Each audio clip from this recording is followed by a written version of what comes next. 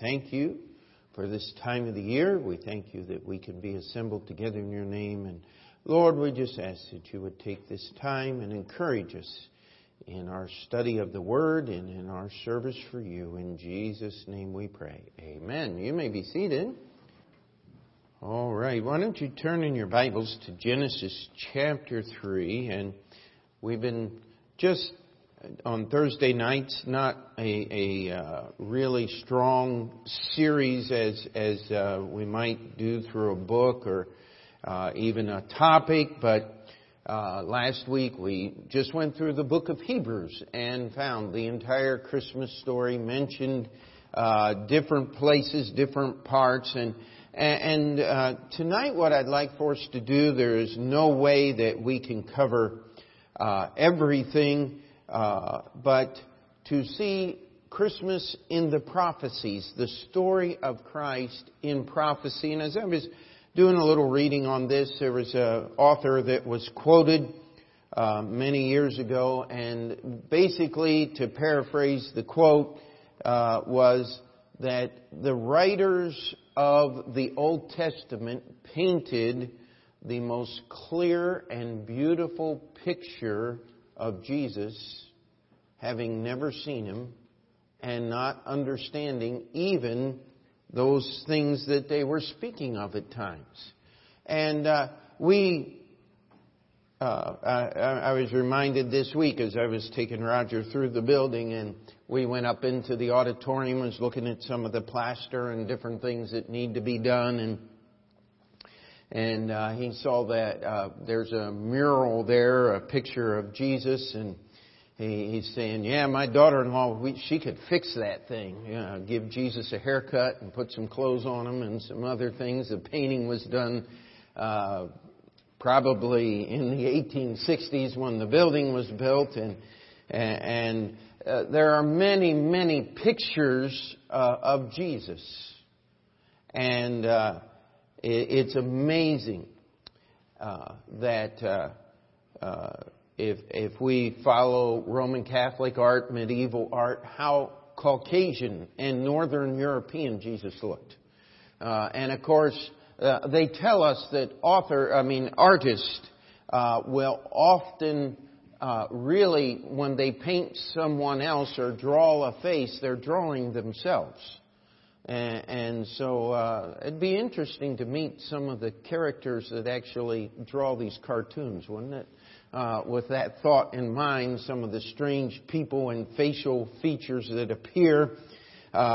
Just wonder if the artist would have that. Yet here, as God is giving us a look at the coming Messiah, He paints a picture so clear that modern scoffers, those that would disagree with the Bible, those that would say the Bible is not of divine origin, have to change every word, have to make the writers of the New Testament actually intimate Old Testament scholars who recreated history and recreated facts to match the Old Testament prophecies. And the truth simply was, these disciples were not educated men. They were not trained. They did not spend their life studying the Scriptures. And I want to challenge you, how much of the Bible would you know if the only copy that you had access to, if the only time you could really understand the Scriptures is when you went to church and listened to my preaching? And that's another subject maybe for another day, is because you sit there and as a pastor you deliver messages, and then somebody will say, oh, wow, that we have a guest speaker, and that was so clear, and never heard that before. And I'm thinking, I got sermon notes to prove otherwise. But you need to understand, these disciples, the only Scripture they would have contact with was what was read in the synagogues on the Sabbath day. What was read in Jerusalem if they would attend the feast. And many of the traditions and the practices that were outlined in the Bible during the Feast of the Atonement, there was supposed to be a whole section of the day that was nothing but the reading of the laws of God. There's no evidence in the disciples' day that that was even happening, because they were debating the rules and regulations of the Pharisees, no longer the simple, clear, broad statements of Scripture. And so the lies that people manufacture to try to discount Jesus being the Messiah, Jesus being the picture painted in prophecy, are actually more fantastic and more unbelievable than the simple truth that God ordained through men of different centuries, of different times, of different families, words that give us an understanding that any honest inquiry as to the identity of the person the Bible calls the Messiah must end at the person of the Lord Jesus Christ. Jesus, the historical Jesus of Nazareth, is the only person in all of history that could possibly fulfill the prophecies of Messiah.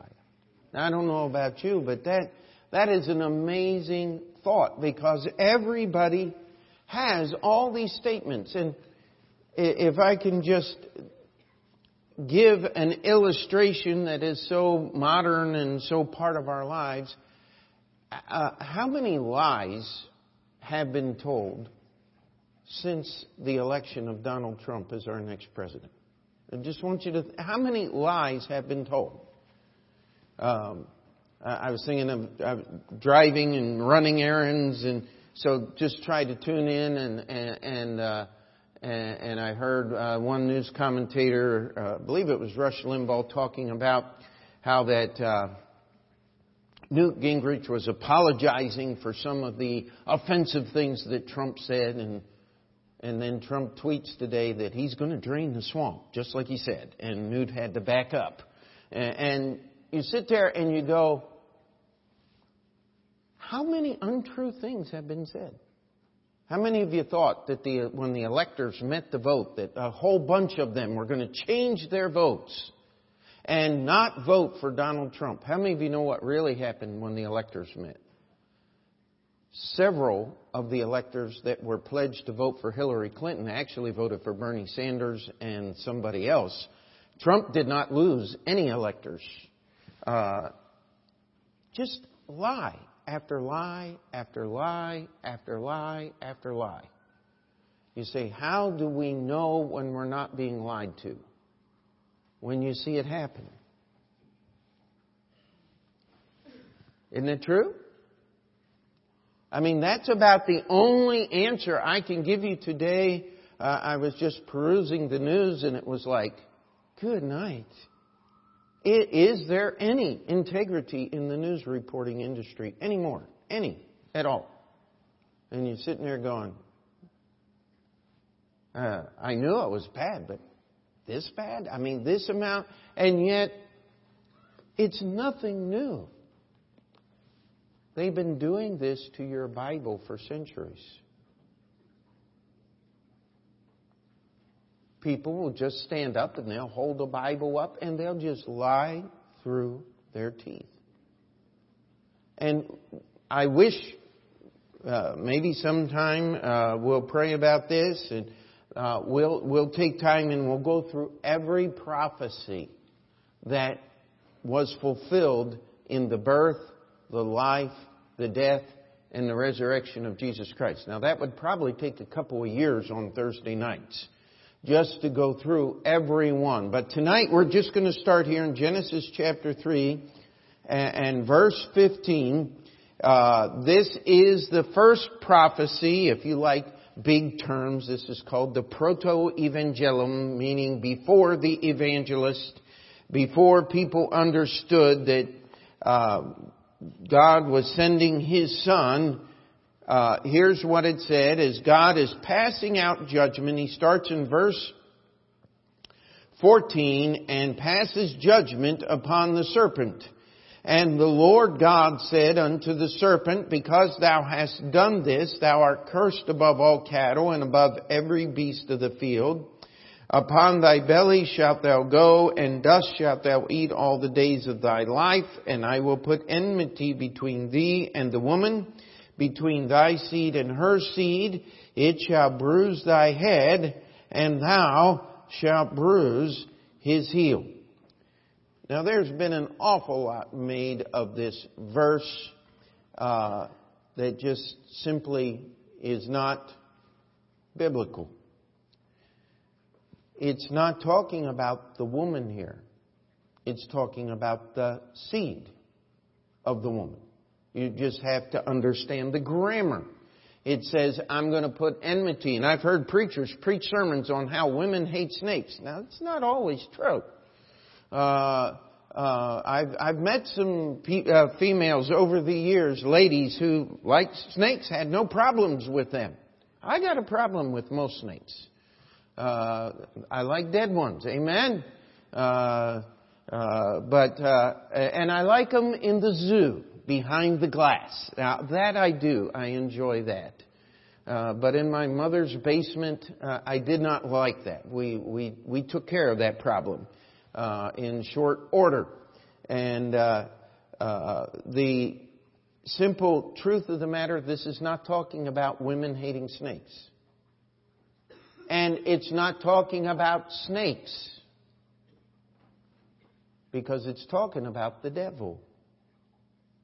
The devil was empowering or possessing, using this serpent.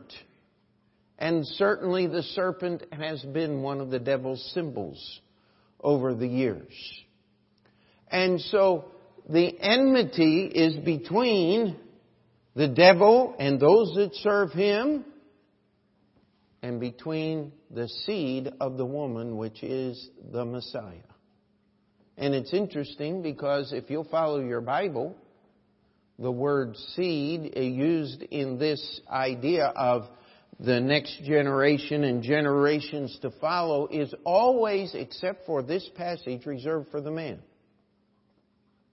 Because it is a man that gives his name and his direction to his family and those things. And yet here it uses a phrase that is unique.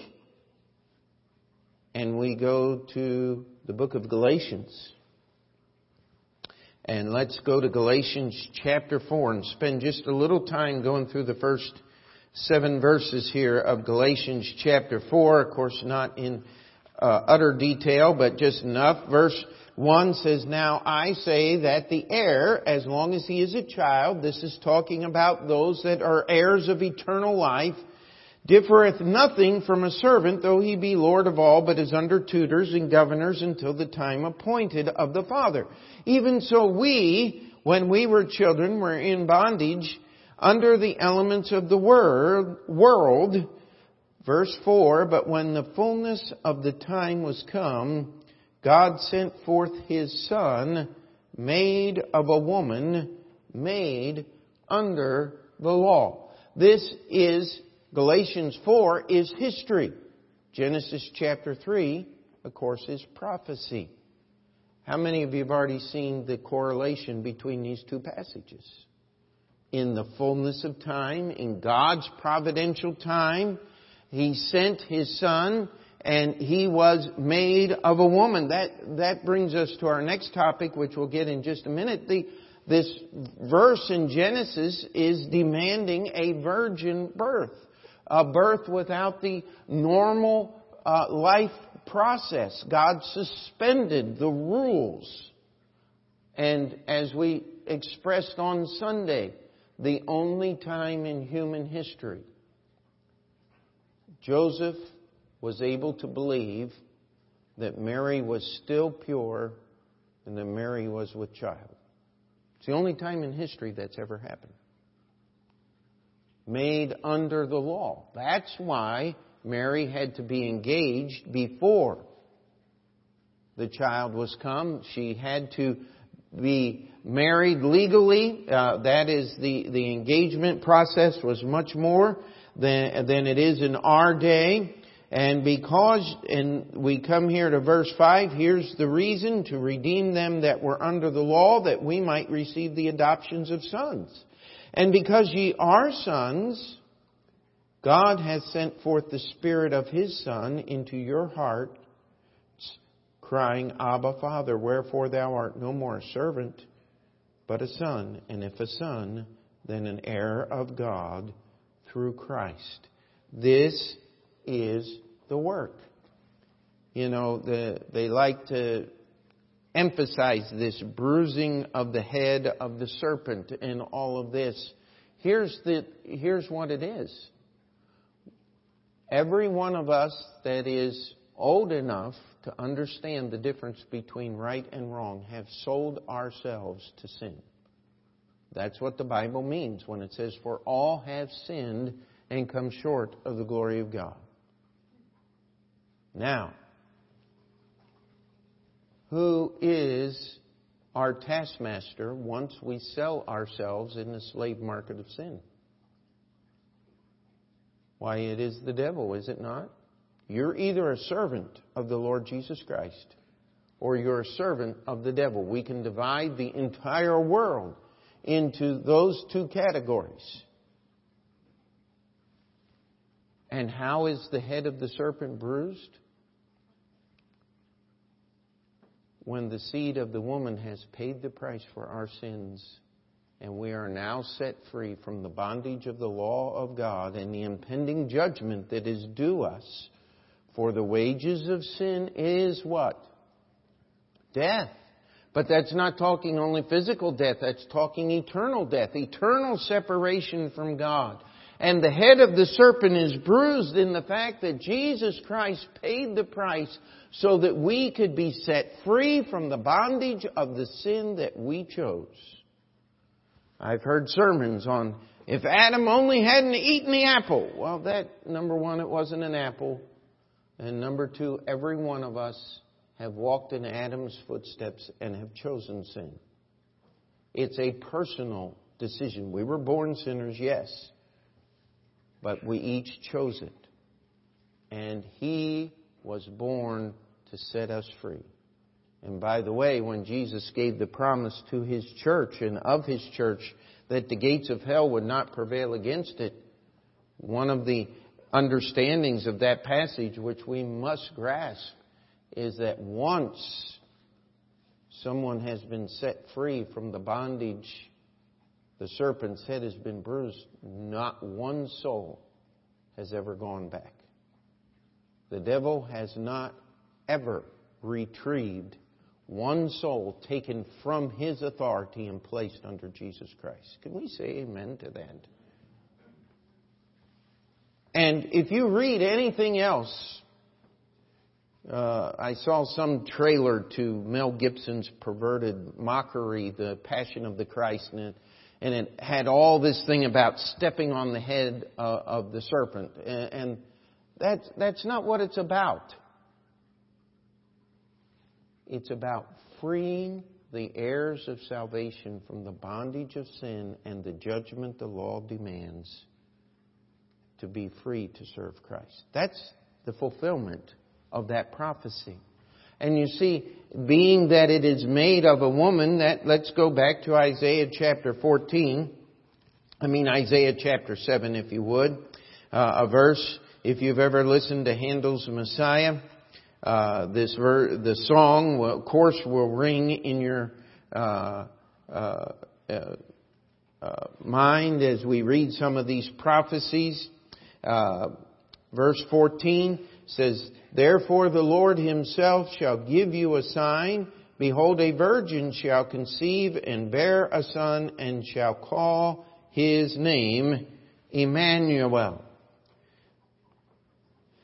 And so we read this verse, and if you read any of the commentaries, or especially the Jewish commentaries, they'll go on and on and on and on and on about how the word in the Hebrew could mean virgin, but doesn't necessarily have to mean virgin. It just means young woman. And if you have any of the new translations, they take the word virgin out and put young woman in there in an attempt to downgrade the clarity and the truthfulness of the prophecy. Now here's something that as you turn to Matthew chapter 1, we need to understand. And this is what I mean, an example of the Bible interpreting the Bible. The Bible always tells us what it means. You go to Matthew chapter 1 and verse 22. Now this was done that it might be fulfilled, which was spoken of the Lord by the prophet, saying, Behold, a virgin shall be with child, and shall bring forth a son, and they shall call his name Emmanuel, which being interpreted is, God with us. Now, this is a passage that quotes the passage we just read in Isaiah. And the word virgin here cannot be confused, cannot be misinterpreted. And so anyone who would claim that the word virgin does not belong in Isaiah's prophecy is simply not using their own Bible to clarify the Bible. Our King James translators were perfectly correct when they put that word in there, because it connects to the other Scripture. Scripture agrees with Scripture. Amen? And so we have the beginning of this painting of the Messiah. He is the seed of the woman. He is not born in a normal fashion. And we have Paul teaching the Galatian church all about this thing, and it is absolutely amazing how discreet and yet how descriptive the Bible is as it describes these intimate matters and explains this thing. Now I want you to go back to Isaiah chapter 9, and we're going to look at another version of this. And this is actually the course from Handel's Messiah. But we're going to read, start in verse 1 of Isaiah chapter 9. Nevertheless, the dimness shall not be as was in her vexation when the first lightly afflicted the land of Zebulun and the land of Naphtali, and afterward did more grievously afflict her by the way of the sea beyond Jordan of the nations. The people that walked in darkness have seen a great light. They that dwell in the land of the shadow of death, upon them hath the light shined. Now this is talking about the ministry of Jesus. In fact, it's quoted in the New Testament. Thou hast multiplied the nation and not increased the joy. They joy before thee according to the joy in harvest, and as men rejoice when they divide the spoil. For thou hast broken the yoke of his burden and the staff of his shoulder. The rod of his oppressor is in the day of Midian.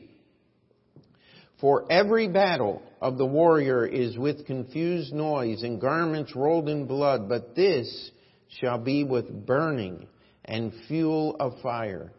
For unto us a child is born, and unto us a son is given, and the government shall be upon his shoulder, and his name shall be called Wonderful, Counselor, the Mighty God, the Everlasting Father, the Prince of Peace. Of the increase of his government and peace there shall be no end, upon the throne of David and upon his kingdom, to order it and to establish it with judgment and justice henceforth, even forever. The zeal of the Lord of hosts will perform this. Now, we know those two verses because they're familiar with us. The rest of that passage is kind of confusing, isn't it? And yet, verse 5 tells us that every battle is confused. And there was going to be confusion. That these people were going to be afflicted in the very area that Jesus would center his ministry. That's where the light shined. That's where the gospel was preached. It is a painting of Jesus Christ coming and the fact that He would set in order the things of God and the things of David, his father. We go to Genesis 49, and Jacob is on his deathbed as he prophesies about what's going to happen to his different sons and how they're going to live. And it's going to be 400 years from this time until they get into the promised land. And then it's going to be another 400 years before David ascends to the throne. Look at the time period here. And then from David to Jesus Christ is nearly another 1,000 years.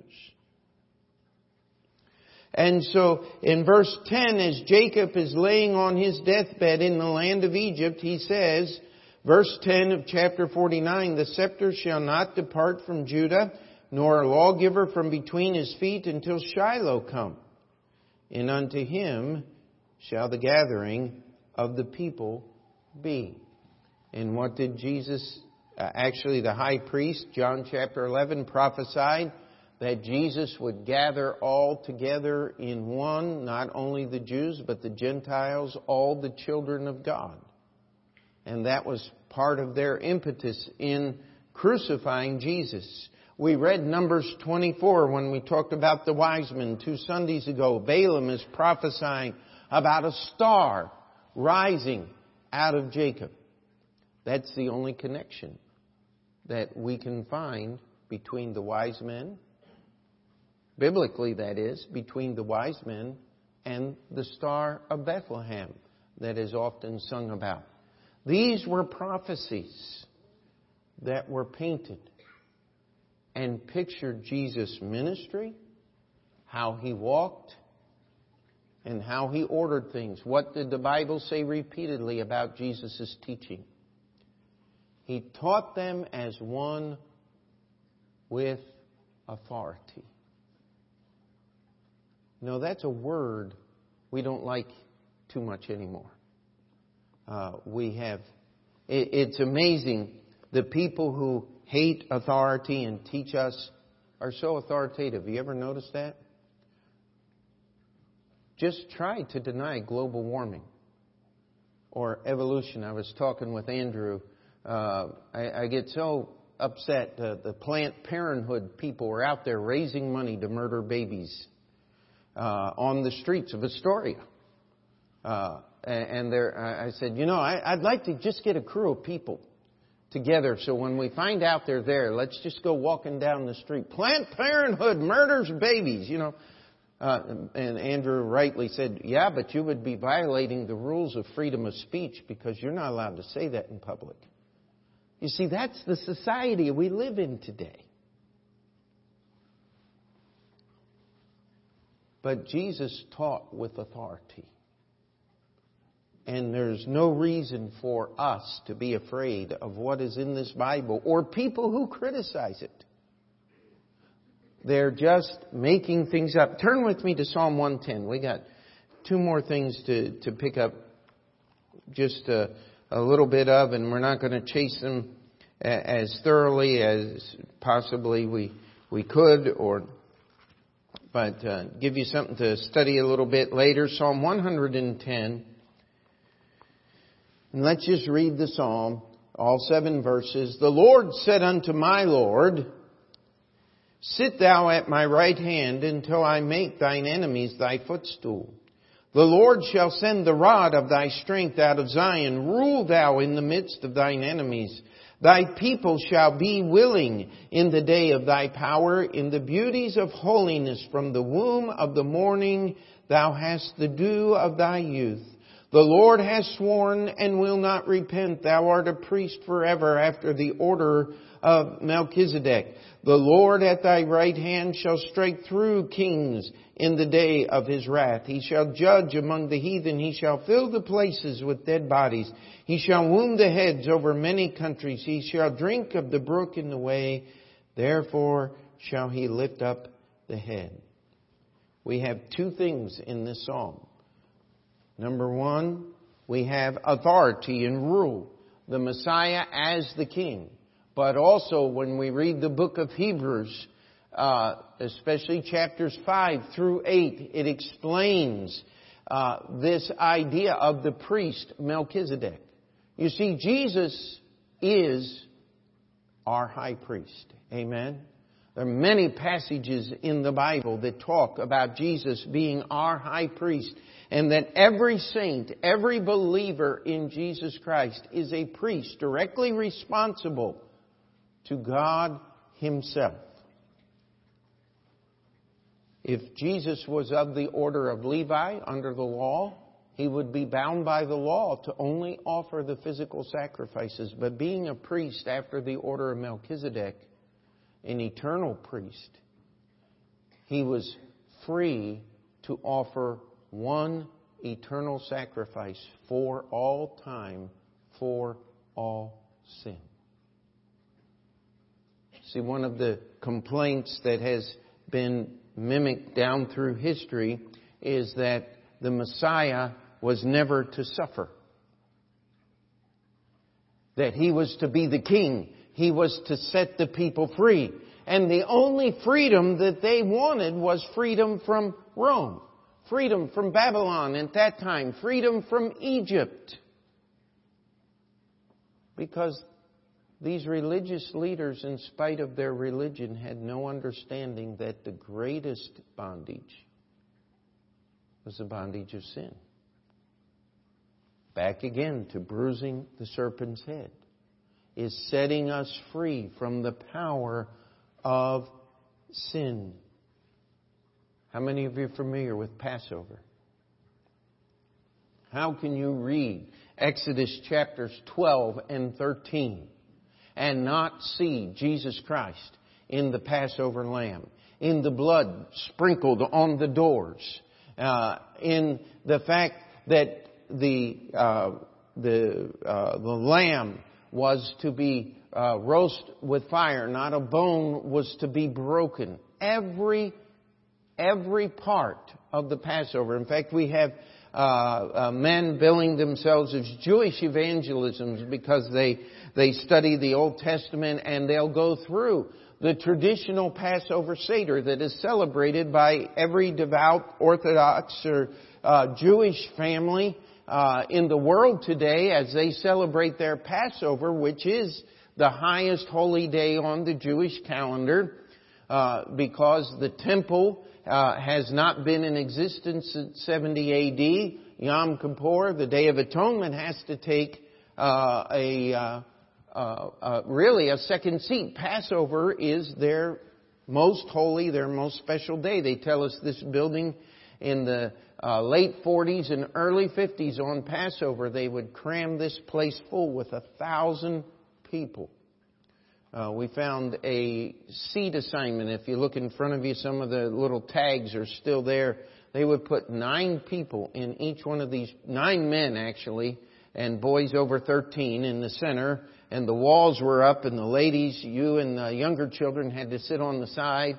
Sitting down here where the Riveras are sitting would cost you $2,000 a seat. And remember, this was many years ago when $2,000 was a lot of money. And that's how they raised their money. If you didn't have enough to sit up here, you got to go downstairs and listen to the cantor speak, because turning on a PA system or any of those things was breaking the Sabbath. And it's an amazing history. But every tradition points to Jesus Christ. Let's take just a moment and go to Psalm 22, if you would. Psalm 22.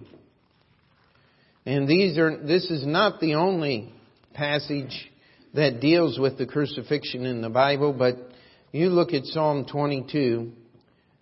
Let's start out with verse 1. My God, why hast thou forsaken me? Jesus quoted Psalm 22 from the cross. And what was the response of the people that heard Him? as he cried out, "My God, Eloi," as it is put in our King James Bible, they said he calls for Elijah. He's calling for Elijah, yet every one of them had read that psalm, and not a one of them recognized it. And the reason why was because they had already decided in their hearts that he could not be their Messiah. And so, as we look here, it says, "I cry in the daytime, but thou hearest not, and in the night season, and am not silent.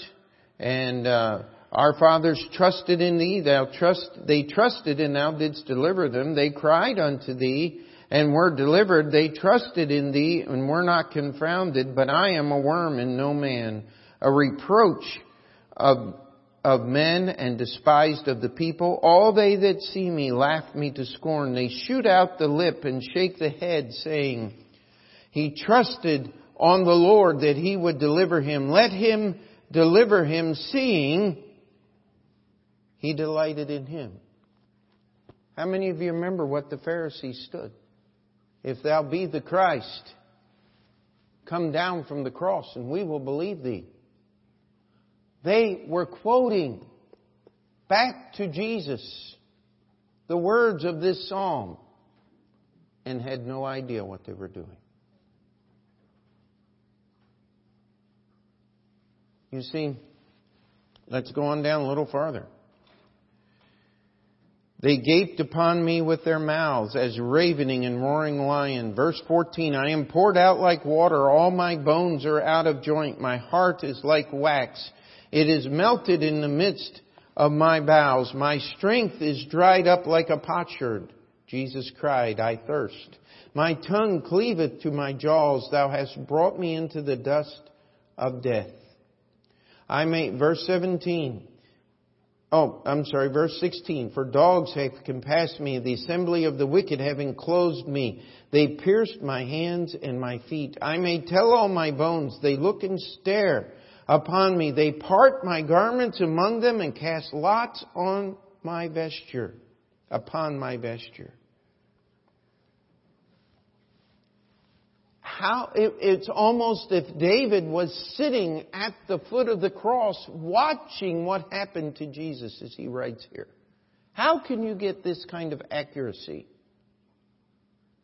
without having seen a crucifixion?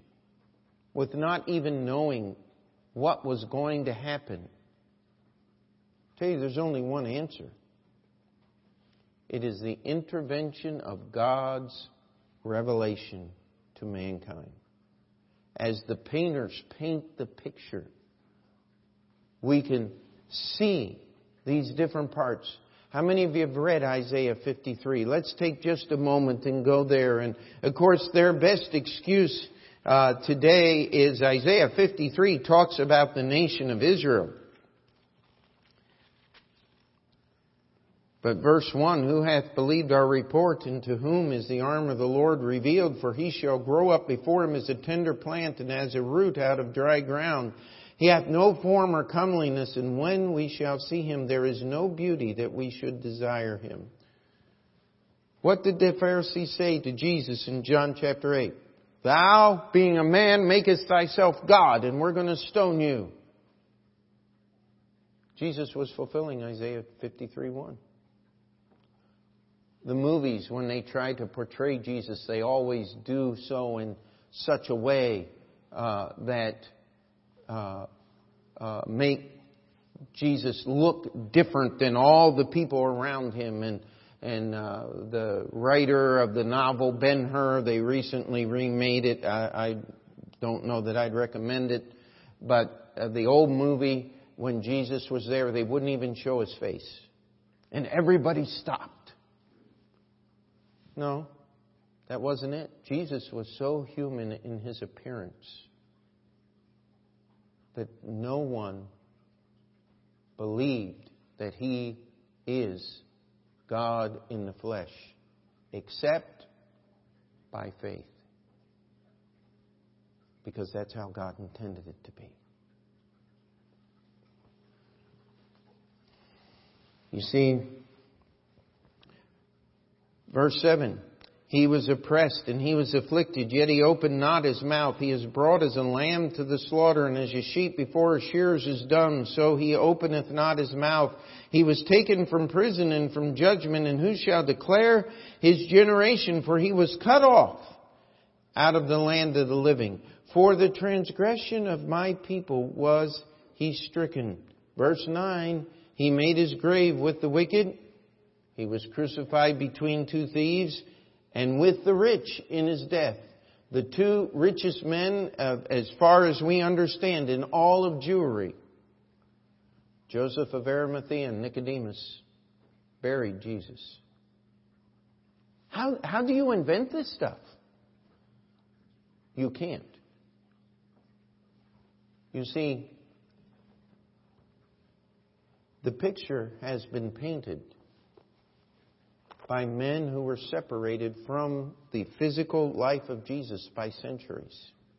The men who wrote about it, Matthew, Mark, Luke, John, not a one of them would pass the first test to becoming a Pharisee, let alone be qualified as a scribe or a lawyer. The lawyers of the New Testament that fought Jesus, these were the people who would be classified as the scholars. And if you want to know why I'm so often very down and degradate the scholarship and scholars, is because their place in history has never actually been to shed light. True scholarship is to make complicated things understandable. Amen? And yet, what do true scholars do today? That's exactly correct. We had a professor at Bible college. We called him Dr. Thesaurus. Because if you didn't have one, you had no idea what he was talking about most of the time. And I don't claim to have the world's largest vocabulary, but it is fairly extended from most reading, because I like to read old books and they have lots of big words in there. And yet, when I preach, I want to keep it simple. That's why I love that quote about taking the person of the Lord Jesus Christ, who none of them have ever seen, and painting a picture through the words of prophecy, so that there can be absolutely no doubt, no question of whom we are speaking, and yet in physical appearance, if Jesus were to walk through the back doors, none of us would recognize Him based on His physical appearance. We have not one physical attribute. We do not know the color of His eyes. We do not know the color of His hair. I will tell you this, He did not look like the sissies they paint in the pictures. I promise you that. But I will tell you this.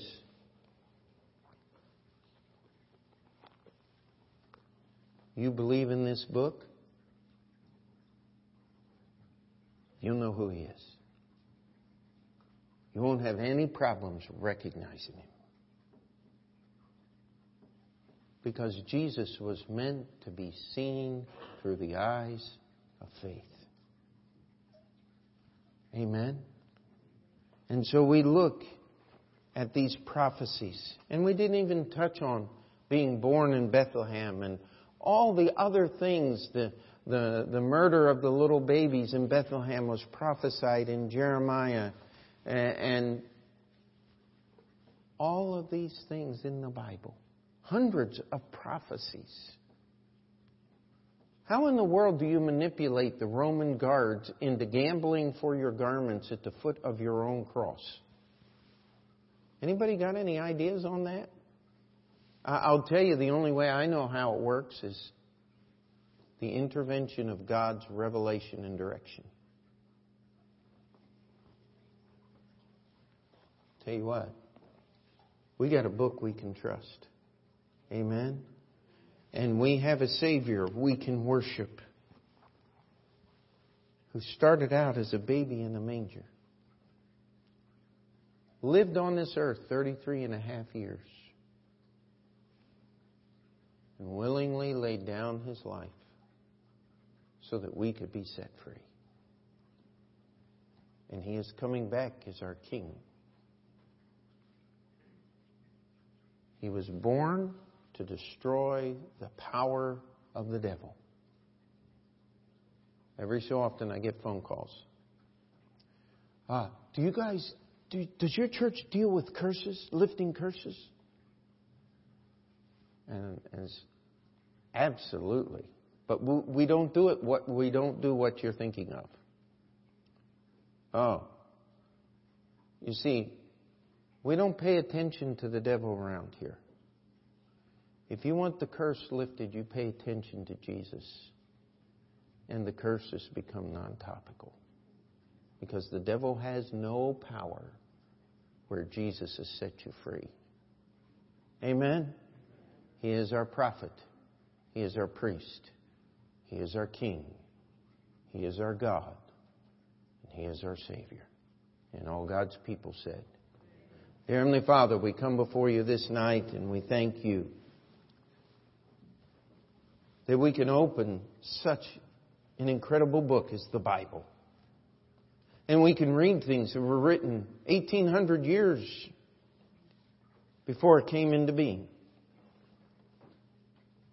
And yet so absolutely up to date that the only answer of the critics is to deny its existence.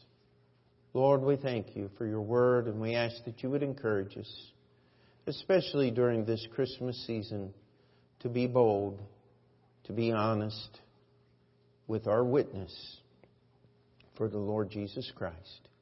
In Jesus' name we pray. And before we finish that prayer, if you need to slip out of your seat, the altar's open.